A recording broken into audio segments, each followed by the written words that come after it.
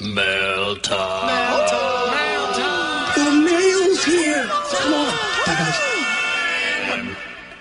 Here's the mail, it never fails. It makes me want to wag my tail. When it comes, I want to wail.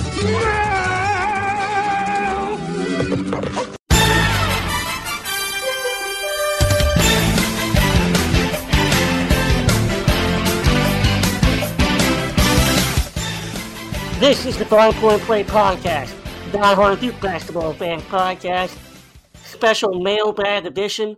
We tried this a couple years ago, AC. We did get a bunch of questions, but now we're trying to bring it back. Yep. We got some doozies, and we're going to jump right into it. We got the full cast of characters here. Jack is back as usual. My main man Pablo. Yeah, we got D too. D's here. We got D in the house. And we'll start with you, D. I know that this is probably your favorite subject, and this is coming courtesy of our main man, Mr. C. Nagy04, who's asking a very important question for all the Duke faithful.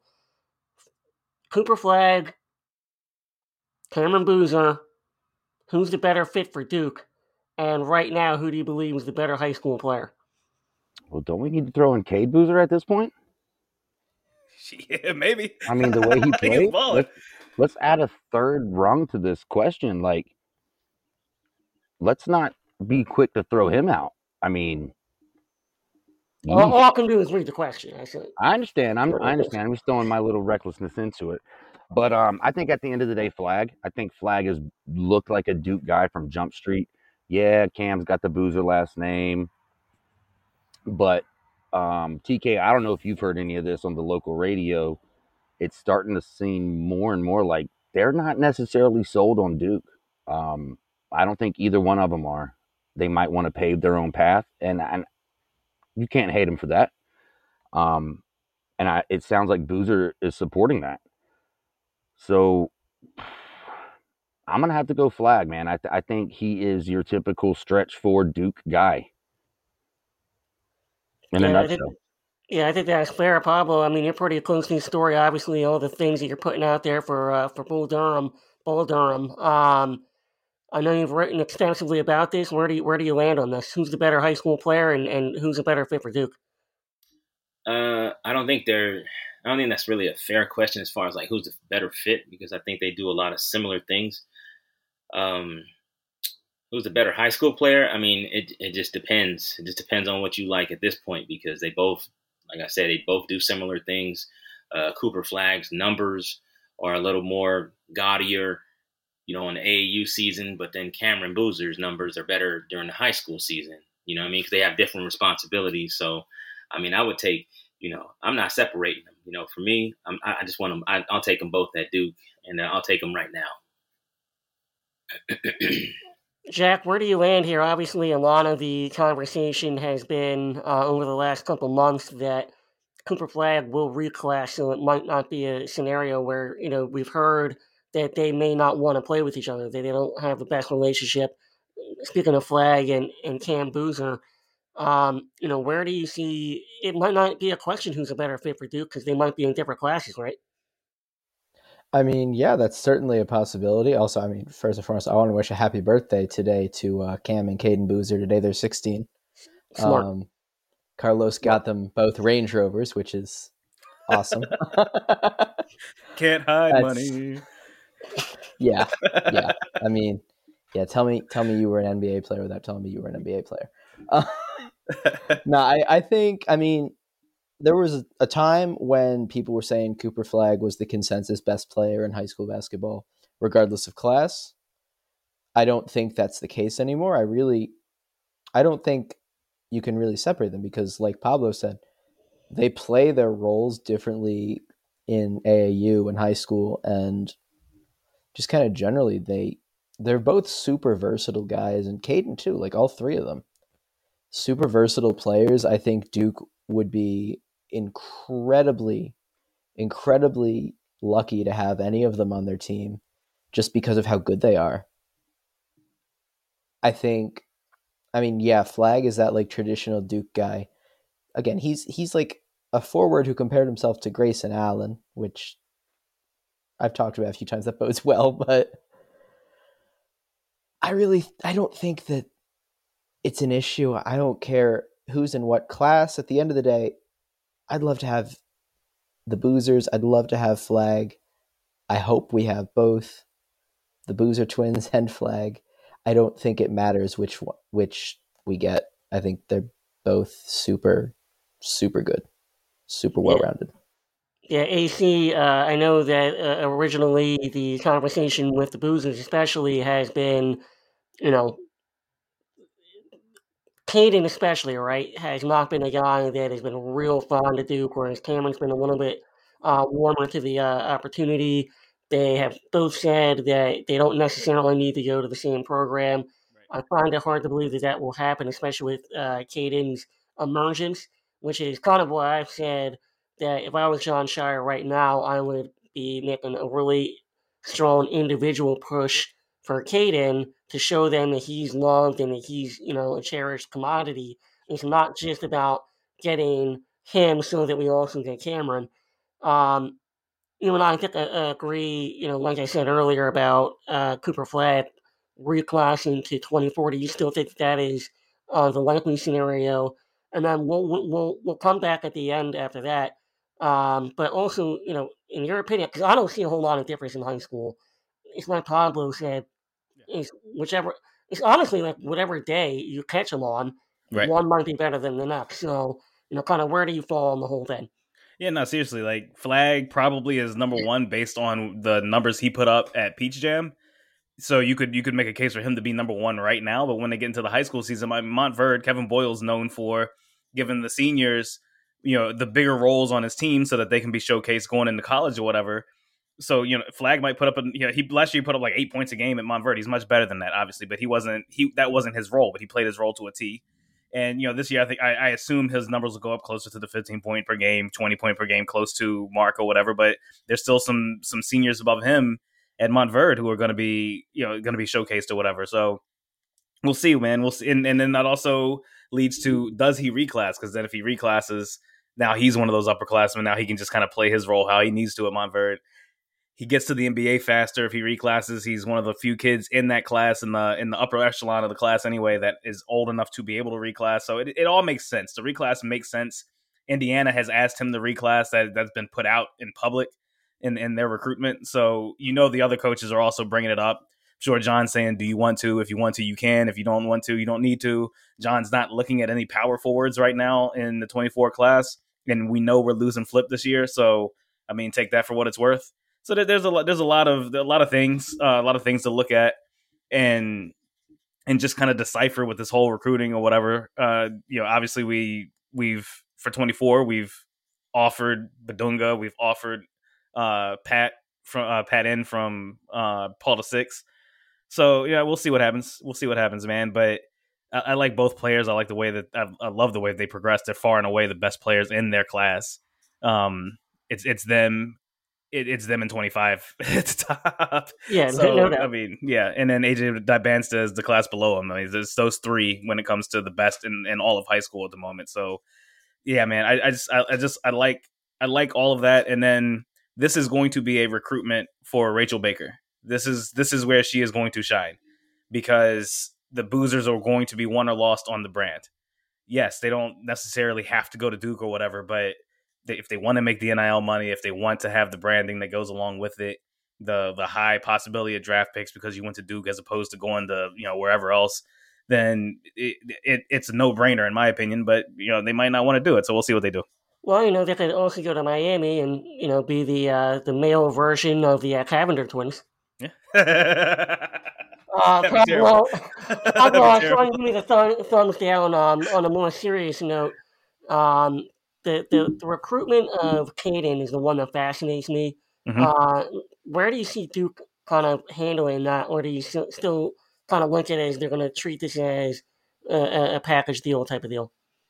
So, they're going to do what they've been doing. It's not so much. Obviously they're twins, so it's going to be like a package deal. But the thing is, too, is that, I know somebody really close to the family, and, they're not big on like just recruiting at all. They just want to play basketball right now. So that's why they're pretty silent. They don't talk much about recruiting unless asked a question or whatever. So I think that Duke is in a great place with them. I think it's a lot of smoke and mirrors, in that recruitment. It's a lot of things that's going to be said, and that always happens, when kids don't chime in and correct things. So people are going to throw a lot of narratives out there, just like the Flagg and the Cameron thing. Mm-hmm. Just at Peach Jam, I asked somebody that's tight with the family about that. I said, that like an issue there or whatever? Not an issue. It was like news to Cameron, when it was told to him. So that's just one of those things. I think that recruitment wise, like y'all said, I mean, obviously John is going to do his thing individually with each player, but they're brothers, they're twin brothers, same class. I mean, and it's no talk about reclass with Cameron, so he's going to have to recruit them together. So I think we're in a good spot though, and I ultimately we land them for sure. I love the optimism. Thea, I'll give you the final word because you brought up Caden the first time. What do you want to say about him and where he would fit at Duke in 25? Well, I like what you said, TK. Like, I think Duke needs to show some love to him. Like, let's make him a priority. But I just wanted to touch on what Jack said earlier about Flagg's comment of who he compared himself to. That's a killer instinct type of dude, man. Like, when you say, I'm Grayson Allen, but 7 foot tall. Like, that's some killer instinct shit. Excuse my language, but like, that's what Duke is built on. Slapping the floor, like, hard nose, like we're gonna grind it out. Like, that's what I've been saying for years. Flagg is Duke, Duke is Flagg. And people say he's got it, but I don't know what it is. That go to war mentality on the court is what it is for Cooper Flagg. Yeah, D, I completely agree. I mean, Grayson was one of those guys where, I mean, he was intense. He worked his ass off, did everything he could. Sometimes a little too much, if we're being honest. But that guy was a competitor, and he wanted it. It's continued. We've seen it in the NBA. He's a winner. And I see the same thing in Cooper Flagg. I hope it doesn't get him suspended in college or anything, but Yeah, I see the instinct. Night. I see the drive. I agree completely. Yeah, I mean, AC, just to kind of close this one off, I think it's a great point about you have to have that kind of mentality. Mhm. If you're going to be a guy that you already know, let's just be honest about it, that he's going to be targeted by opposing fan bases and the media for who he is. You got to have that kind of personality, that kind of, kind of sick nature in your head that you're not going to take shit from anybody. Honestly, Flip has that. Yeah. That's how you can get punched in the face multiple times through the state of Virginia and keep trucking, you know what I mean? 100%. Yeah, but no, yeah, I mean, and also if you're going to reclass, you also have to have that same mentality because reclassifying is not easy, as we've seen. And we've had mixed results with reclassifications. We've had guys who came in as reclasses and they've thrived, and we've had guys who came in and the moment was too big for them because mentally they couldn't handle it. So he has the dog mentality, so he's going to come in. I think if he does reclass, he's going to come in and be able to bring that mentality. So please bring it, please. Perfect. All right, let's get to the next question here. Let's play. This is from I love this name here, MFK Duke 1. I think we should do an MFK Duke version at some point, maybe in the summer season, where we just kind of parry out 3 different. Okay, anyway. Yeah. Pablo, I'll shoot this one over to you. So Duke obviously recently made it official with William Avery, adding him to the coaching staff, which I love. Who do you kind of see? Who do you hear? Since you're on the ground, of who may fill that last role? What are some names that are both inside and outside the family? So I mean, I haven't like officially heard any names, but I can tell you who I want. So I'll just say it like that. I mean, if you don't say Shane Battier, I'm going to roast you. No. Well, one is Shane Battier, but me personally, for myself, I want Wojo. That's what I want. I know he took the job over there for the G League affiliate team for Utah or whatever, but he can quit that job and just come coach at Duke. It'll be all good. But that's who I want. So I know that John, he's going either way. He's saying that he can look outside the family, he can look inside the family. I prefer I mean, he's the coach, man. I mean, whatever he does is what I'm gonna rock with, man. I trust what he does. I trust in his vision. So that's what I'm gonna rock with. So we'll see. It's gonna be interesting to see what happens, but we'll see. Yeah, it's certainly going to be interesting. Why do you want to get Wojo? That's because I mean that's certainly not a name that jumped into my mind. I think a lot of guys, when you lose a meal, you want, and we just brought on William Avery as another guard. Is there a big man, whether it's again a former Duke player or outside, that you think might be a better fit? I mean, and this is kind of no disrespect to Wojo, who got a lot of flack for not being able to coach the big man while he was at Duke.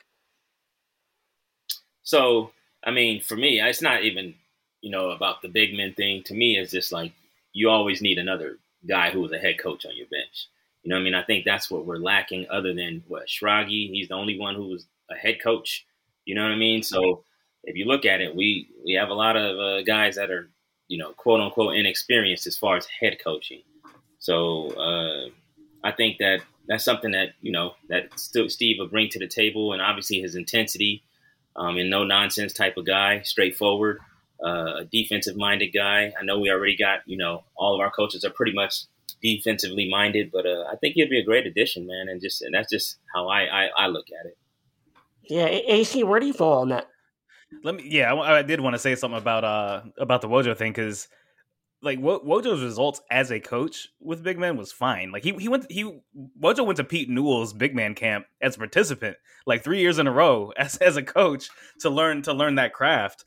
And being a point guard, he can offensively help the guards figure out how to feed the big man down low, how to the angles and everything you need. So as a coach, he was fine. The problem was recruiting. It was hard to convince bigs back then to come to Duke because you had Wojo as a coach, and you heard it time and time again in articles and interviews and everything else. But I think the recruiting aspect, I don't think would be a problem anymore. If Wojo was the choice or was an option, then it would be great, because, as you said, being a head coach is one of those things that really, really, truly does help. Like, everybody wants Sheldon or whatever, right? Like, Sheldon is good. Sheldon, other than like a small stint, I think, in the G League, he's never really coached before. So I think that would be hard. And obviously Emil hadn't either, but Emil also sat in the seat as a grad assistant and director of basketball ops and that type of things to be able to kind of get to that point. Same with Nolan and all the other guys. They paid their way through to figure out the game, quote unquote. So, I mean, we got Carrawell there anyway. Carrawell played the big position as it was. Like, I could see him bringing back Rashawn McLeod if they really wanted that. I mean, he and Carrawell boys, you know what I mean? Like, and he has coaching experience with Marquette under Wojo, so that I could see that as a possibility as well. But I mean, again, reaching outside the family is an option. If we did reach outside the family, one of the first names I thought about was James Michael McAdoo. He's friendly with a lot of the Duke guys. UNC guy, whatever, but man, he talented big, and he knows the game very well, extremely well. So I wouldn't hate it. I wouldn't hate it. I would hate it. I would hate it. Can I trust him? Absolutely not. That's like when Isaiah Thomas came to the Knicks and sabotaged our team. No chance. I can't trust it. I like your outside the box thinking there, but absolutely not. D, sounds like you kind of agree with him. Where do you land? No, I just agree with him on, like, McAdoo is like a basketball genius, man. Like, just listening to him and Ryan, like, I love that podcast. Like, it's Why not Ryan Kelly? Nope.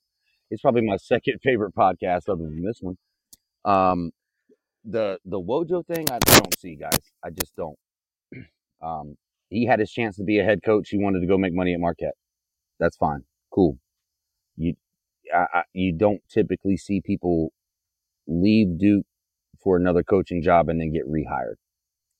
It don't happen. Just like when Coach K left, everybody thought, oh, Johnny's coming back, right? Negative, Ghost. Negative. Is going to be John. Outside of the Duke family, yeah, it's tough, man. Like, I almost want to say go get a veteran, like a Schrag, but with more clout, if that makes sense. Yeah, makes sense. I mean, Jack, where do you land on this in terms of experience? First of all, do you think that it's necessary? Kind of to Pablo and AC's point that it wouldn't hurt to have another guy with head coaching experience on that staff. John, as long as he's been at Duke, he's only actually officially been the head coach for a year. Jai's obviously not been the head coach. Carrawell's only been an assistant, and now William Avery is in his first year being an assistant coach after being a very talented 8th grade girls head coach. But outside of that, Jack, where do you kind of see John potentially going? And to be fair, he's also said he's not in a rush to fill that seat, and maybe he won't. I mean, yeah, I wouldn't hate bringing on more experience. Here's the thing, though.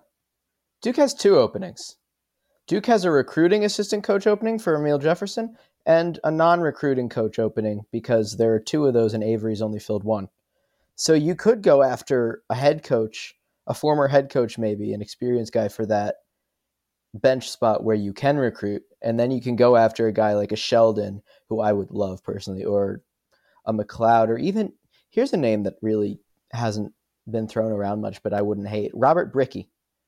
The dude he's 6'5".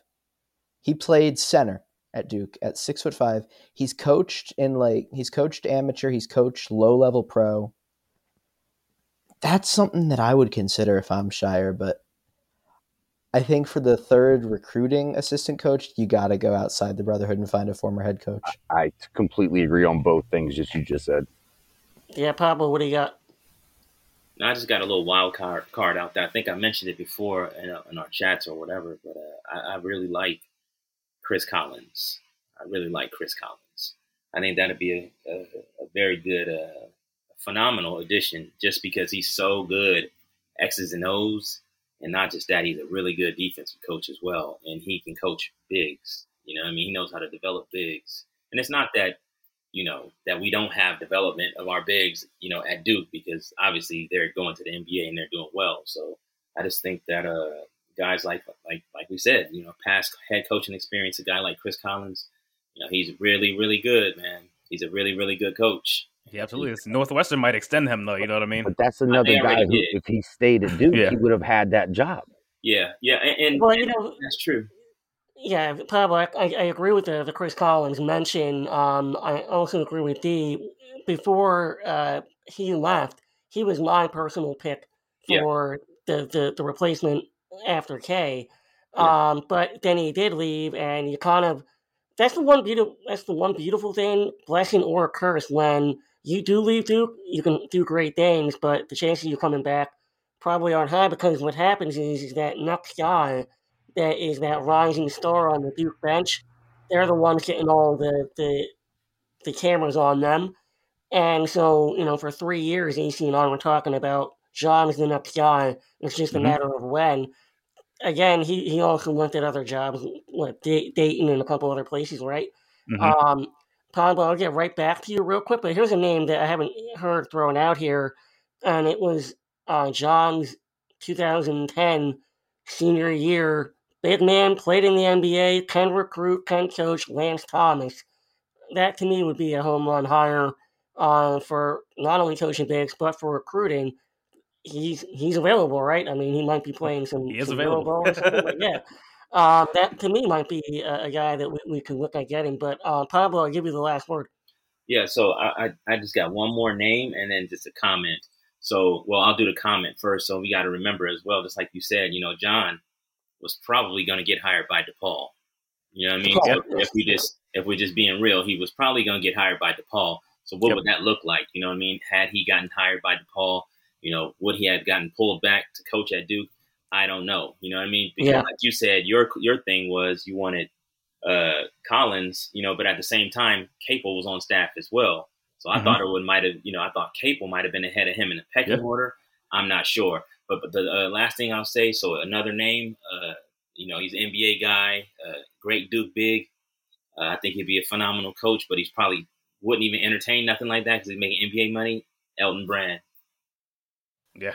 That'd be nice. Jack, I'm sure you a lot of people in my hometown would drive him down themselves and not even ask for gas money. That being said, I really like EB as the Sixers GM next to Morey. Of course you do. And- He's selfish bastard. And I also don't think there's a reason he would leave. I mean, Yeah. he's got a lot of love for Duke. Yeah. For a minute there wasn't much love, but he's got a lot of love for Duke again. And Yeah.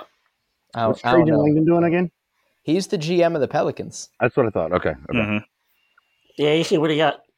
Just real quick, I love the nostalgia aspect of some of these older guys. I mean, people have mentioned Christian Laettner before because he's coaching high school now and stuff.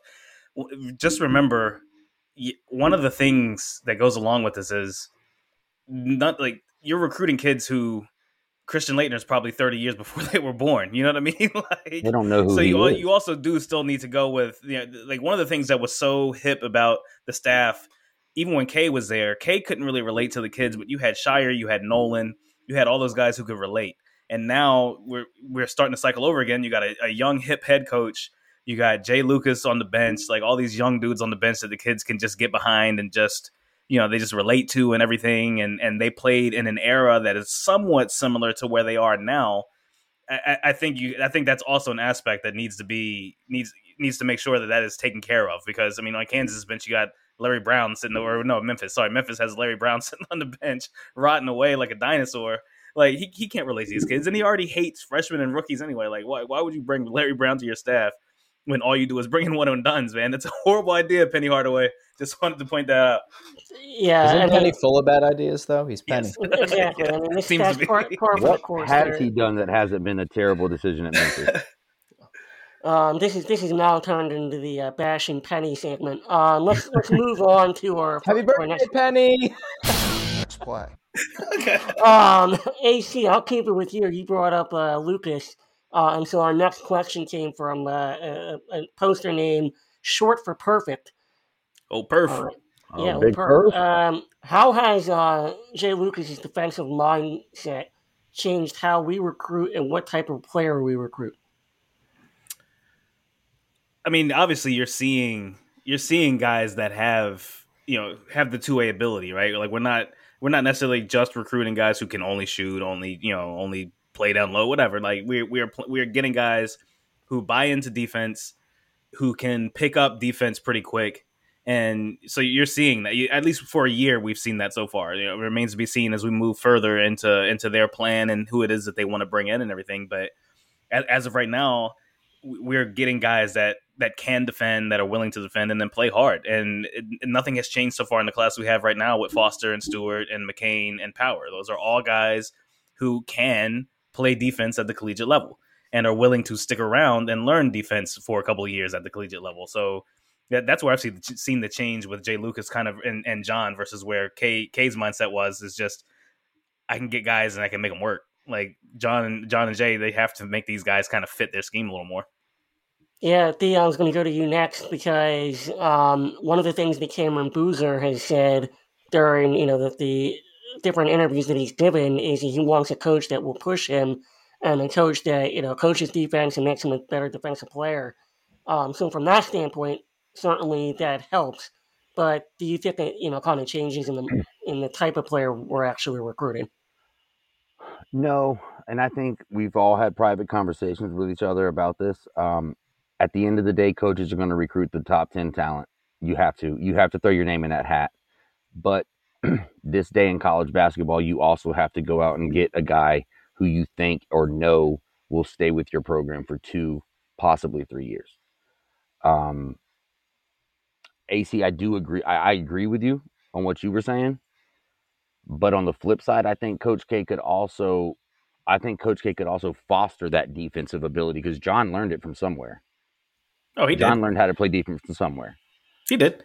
But Coach K was like, I've got a number 1 recruiting class 10 years in a row. I'm going to roll the ball out and just let Bagley do what Bagley does. But or let here's the Tatum do what Tatum does. Yeah, here's the difference with K and John, though. Like, K was willing to put 4 and 5 one-and-done type talents on the floor, whereas John, you can see what he's doing. He's bringing in 1, maybe 2 one-and-done guys, and then he's filling the other gaps, A, with guys returning, B, with guys who are willing to stick around but are still talented. And I think that's the difference a little bit. I think there is a difference with how the two the two programs, quote unquote, are recruiting. There's a very, very big difference with how K's recruiting versus how John's recruiting right now. Well, yes and no. I mean, we just lost Macambako, right? Macambako was surefire a Coach K recruit that would have stuck around. I see what you're saying, but I also think the NIL has something to do with it. I mean, some of it, but John has a plan. It's clear he has a plan. Yes, and his plan is very different from what Coach K's plan is. I think John was sitting on that bench watching these teams go to the Elite Eight, go to the Final Four, and flounder out. And he said, "We're missing one thing: veteran leadership." Sure. So that's what I mean. Why that's what different. That was my second point. I was like, I agree and disagree with you. I think Coach K could have fostered that defensive thing. He could have, yeah. But he said, "I'm going to roll the ball out. Let's score 95." 80 years old. He didn't care anymore. Yeah, he didn't give a shit. I'm going to roll the ball out. Let's score 95 and go. Yeah. Yeah, but John saw that as a disadvantage. Sure, absolutely. Yeah, I can see both sides. I can see both. He has said that. I can see both sides of the coin is what I was getting at.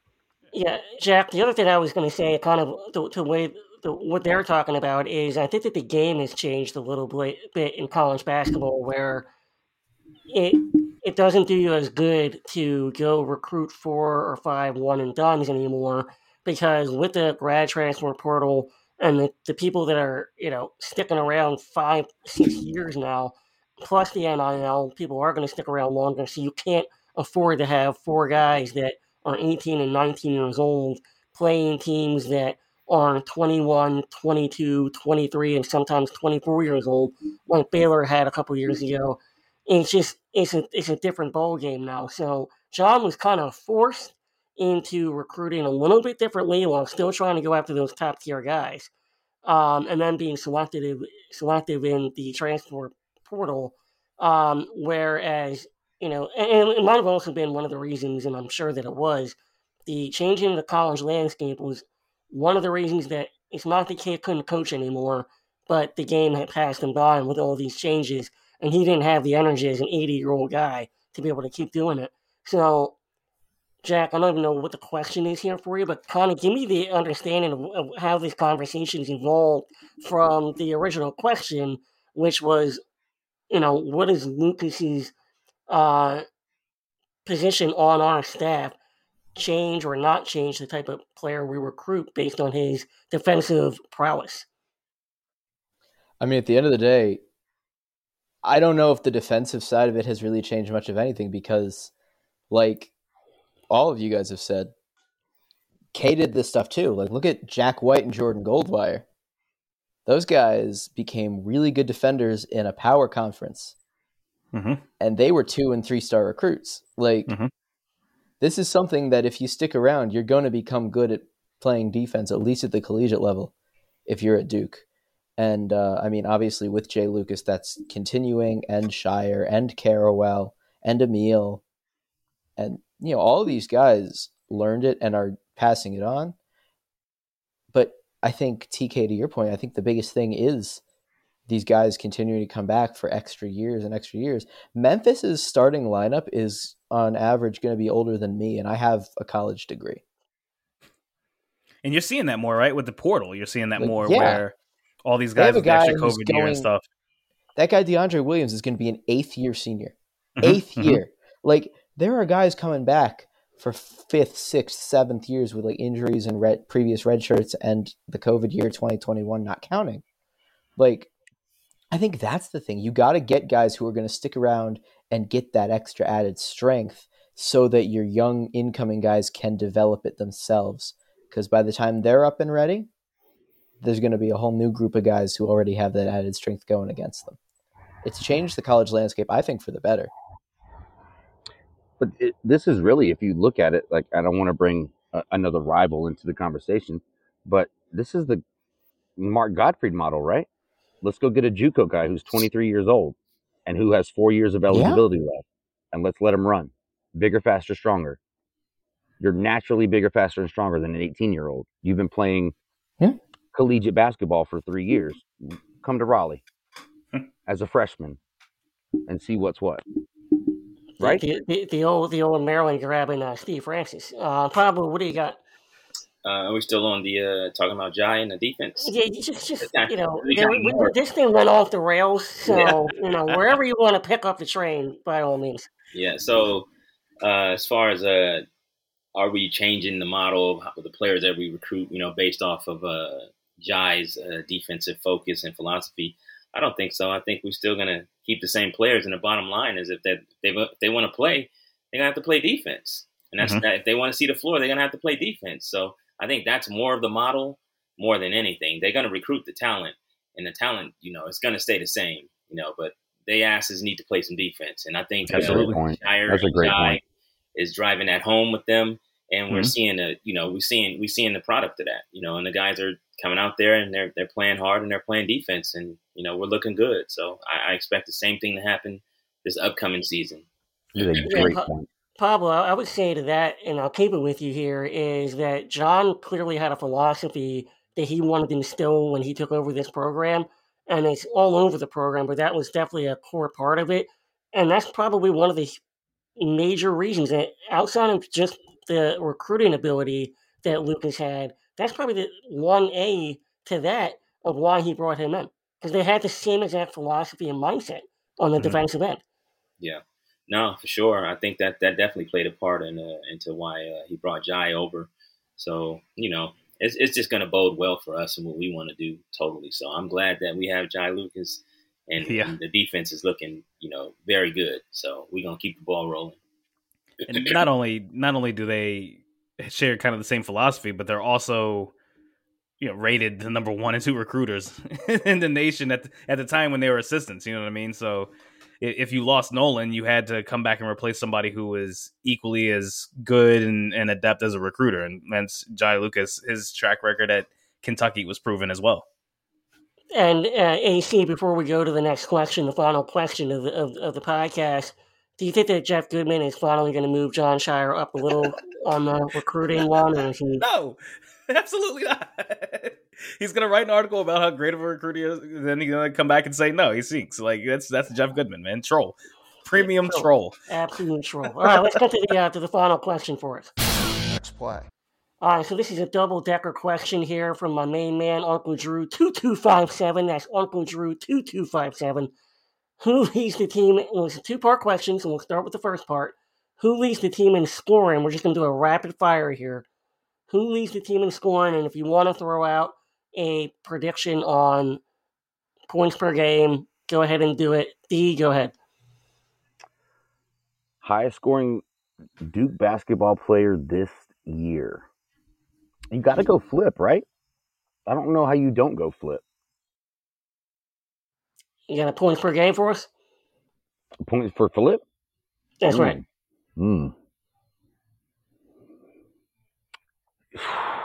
16 to 18 with 12 rebounds. I could easily see him averaging a double-double again, leading the team. I agree. Pablo, what do you got? Definitely, I'm with D, man. Definitely double-double for sure. I say anywhere between 17 to 20 points and about 11 to 13 rebounds for sure. Flip. AC? Man, give me... I mean, it's got to be Flip, right? It's got to be Flip. It has to be Flip, and it's got to be 19 a game. Like, Tyrese is not going to score a lot. We can't rely on the freshman to score above 15 a game this year. Jeremy and Flip are going to be the top two, and then you add in Mark Mitchell, a reinvigorated Mark Mitchell, who's going to be somewhere north of 15 points a game, I think. Flip's got to be 19 or 20 a game. Yeah, Jack, where are you? I think Jack is having some technical difficulties. Jack's having a little difficulties here, so I'll jump in and I'll say Jaden shoot at 20. No, I'm kidding. I think I do. I mean, I do agree with you guys. I hate to do everything the same. I do think it has to be Flip. But for the sake of being different, and just because I do think that this guy is going to be the ACC Player of the Year, I think that Flip will score about 17 to 18 a game and probably have 12 rebounds. But give me Proctor at 19.5 and 7 assists. I just think he's going to have an absolute monster year. He's going to have the ball in his hands the entire year. He's going to play 35 minutes a game. His shooting is going to take a massive leap. The amount of moves that this guy can make, he can score on all three levels. His mid-range game is phenomenal. I do expect Flip to increase his 3-point percentage, but I think we have a lot of scoring options this year. But to me, give me Proctor about 19 points a game. And I don't know if Jack is back Proctor? yet. Yeah, Proctor. Give Yeah, me you said Proctor Proctor. about 19. Proctor at 19? Yeah. That's what he said. Yeah. Though. Yeah, that's right. Yeah, I don't know. that's right. Woo! Hey, look, if I'm going to say that Proctor is going to be the ACC Player of the Year, first team All American, over the consensus probably preseason ACC Player of the Year, which is Armando Flip. Baycott. Your boy, your guy. You almost made an entire podcast without mentioning your guy. We won't do it. But yeah, so I'm gonna stick with Proctor for this. And I don't know if Jack's coming back. We'll save it for him. But the second part of this question was, how many wins will Duke get this year? D, where are you at? Are we including the championship banner? Yeah, I think we Of have. course. I think we have to. Of Yeah. course, 40 games, baby. Yeah. I think if Duke wins 30 plus games, they're a shoe in for a championship. Yeah, no doubt. I mean, you win 30 plus. That means you went the whole way, correct? If you win 30 plus, you're most likely in a power conference. You're most likely in the Final Four for sure. Mm-hmm. Duke will probably lose 5, 6 ACC games, maybe. It's a decent conference. UNC is going to slip up and beat them probably once. NC State's going to be really freaking good. Miami's going to be good. Virginia Tech should be good by all accounts. Virginia should be good. I don't think this is an easy conference. Yeah, I don't know. I think if we lose 6 games in conference, I'd be kind of shocked. I think we're that much better than everybody else in conference. I do agree that I think UNC will be much better than I think a lot of the Duke fans believe that they will be. They got rid of a lot of cancers on that team, and it wasn't just Kellen Webb; it was a lot of them. And I think they'll be much more improved. But if we lose if we lose 6 games in conference, I'd be kind of stunned.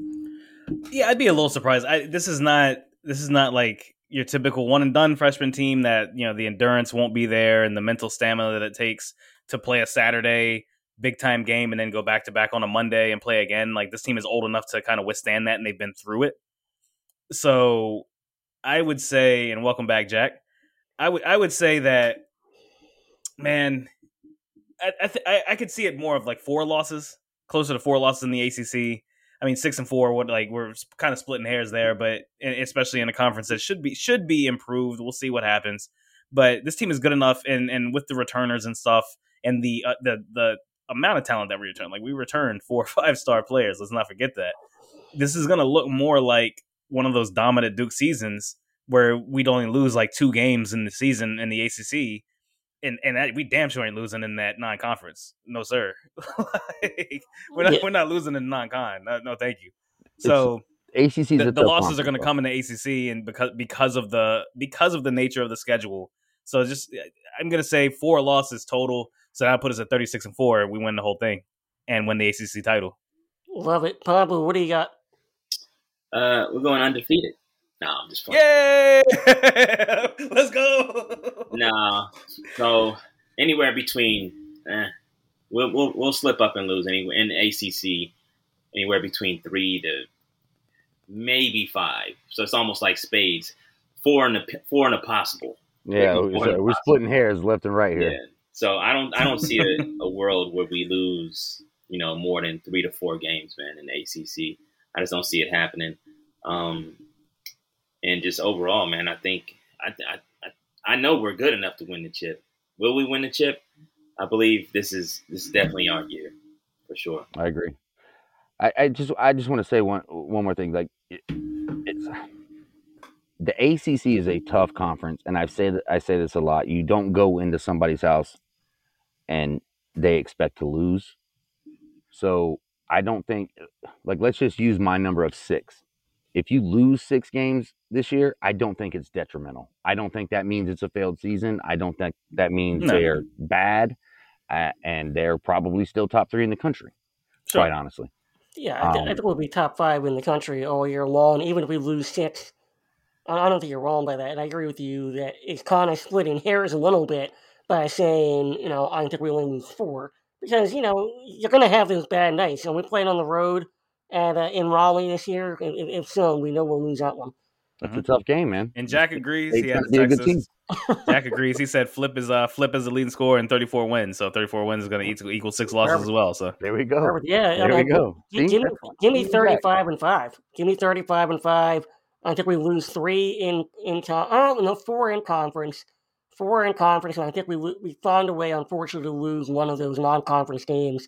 Whether it's Baylor up in Cameron North, Arizona, Michigan State. I don't know, man. But never we don't lose any. But it's a tough slate. It's a tough slate. It's not a cupcake. But we're gonna go Hot Take City when we do this. When we do this in season. Hell. Yeah, when we do our predictions in season, I'm going Hot Take City. When we do the preseason ones, we'll find out where we really stand. But AC, if people want to give us a shout out, a question, where are they sending? Send us the questions. Send us the questions on Twitter, 5 Point Play Podcast. You know where we are. You guys already follow us. Hit us with that follow if you haven't. You can see us on the Brotherhood message board. You can see us do the Devil's Illustrated message board. You can see us on Instagram, 5 Point Play Podcast. You can catch us, Coach P, Kong over on Twitter. You can catch D the Duke fan, Duke.mbb. We're all over the place, man. We're worldwide right now. Like, Duke, we are worldwide. We are trending. We are trending up, and we're just getting started. We got a lot of things coming out over the next couple months. That's the stuff. Make sure you stay tuned. Let's go Duke. Let's go Duke. Let's go Duke. Go Duke.